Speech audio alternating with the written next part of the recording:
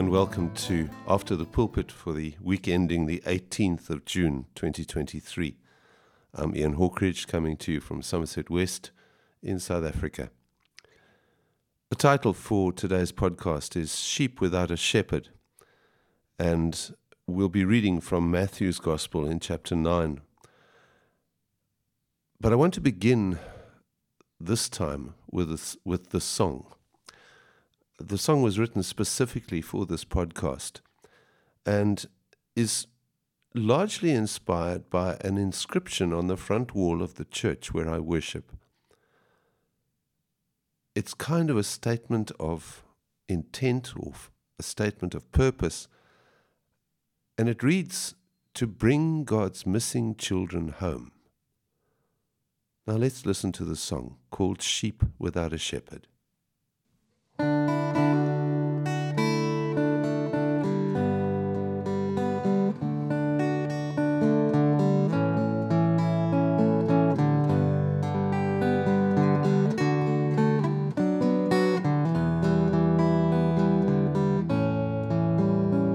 Like a sheep without a shepherd, we need compassion, Lord.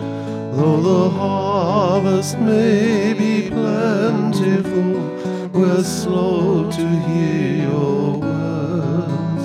As you walk into our cities and the towns in which we live, healing lives and freeing captives, through your love forever give.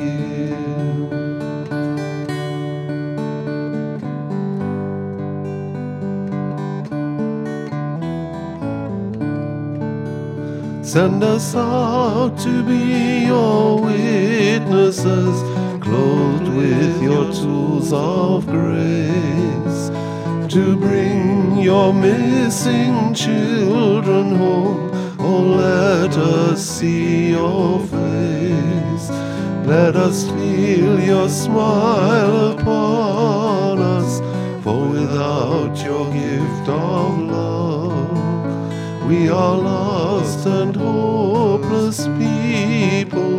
Lead us on, O Holy Dove. Send us out to be your witnesses, clothed with your tools of grace, to bring your missing children home. Oh, let us see your face. Let us feel your smile upon us, for without your gift of love, we are lost and hopeless people. Lead us on, O Holy Dove. Lead us on, O Holy Dove.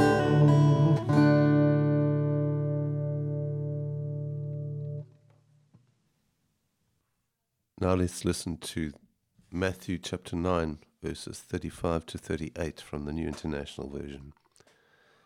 Jesus went through all the towns and villages, teaching in their synagogues, proclaiming the good news of the kingdom, and healing every disease and sickness. When he saw the crowds, he had compassion on them, because they were harassed and helpless, like sheep without a shepherd. Then he said to his disciples, "The harvest is plentiful, but the workers are few. Ask the Lord of the harvest, therefore, to send out workers into his harvest field." How do you imagine that God views the world that we live in? I'm pretty sure that most of us imagine that God looks on the world in judgment and anger. After all, we have made a terrible mess of things and are constantly having to live with the consequences of our foolish choices. Our reading from Matthew's Gospel today paints a very different picture, as we find Jesus looking at the crowds around him, moved with compassion and loving those who are harassed and helpless. The world we live in today is no different.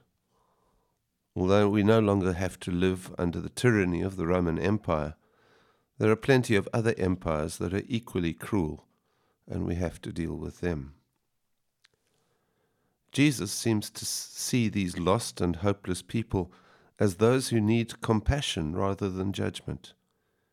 He even encourages his followers to pray that God would release the resources needed to make it possible for them to experience God's love.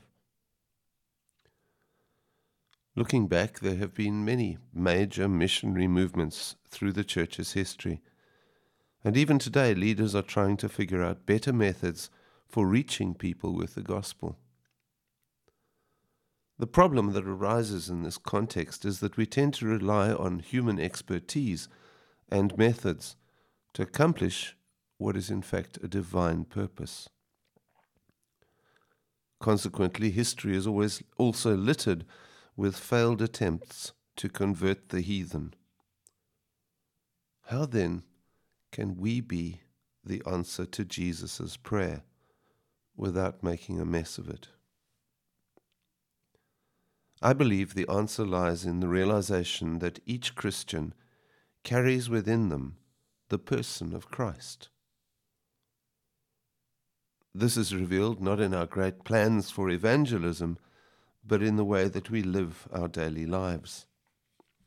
We become witnesses not by what we say, but by our presence. St. Francis is said to have told his followers, as he sent them out, "Preach the gospel wherever you go, and if necessary, use words."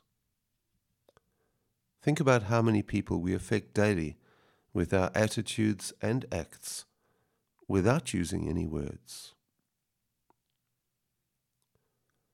In my reading over the years, I have done some study of the Celtic Church and Celtic monasticism between the 6th and 8th centuries. These people were extremely successful in bringing the Christian faith to large parts of Europe as well as to the British Isles. And their method was simply to live their Christian faith among those whom they sought to influence. They would ask permission from local authorities and build a monastery near a settlement, and then just live as they normally did, growing crops, worshipping daily, learning things, teaching as much as they could. The outreach happened as other people began to inquire, having benefited from their generosity and love. I know that in my own life I have not been a great evangelist, but I also know that many lives have been affected as I have tried to live out the message of hope in the gospel. I know that I carry the presence of Jesus into every situation I encounter, and when I have allowed Jesus to act and love through me, lives have been touched. Michael Green, in his book Evangelism in the Early Church, says that evangelism was not organized but organic. It happened as people went about their daily business at home, in the marketplace, and wherever they traveled. It was as they lived out the compassion of Jesus that others began to take notice and wanted to be part of this. And so the church grew.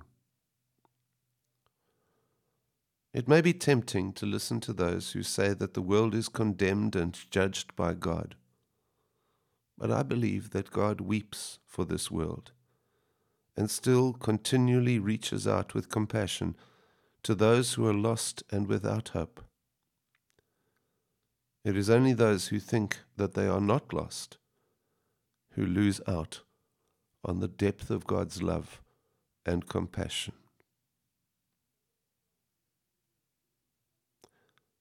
Thank you for listening today, and I look forward to sharing with you again next week.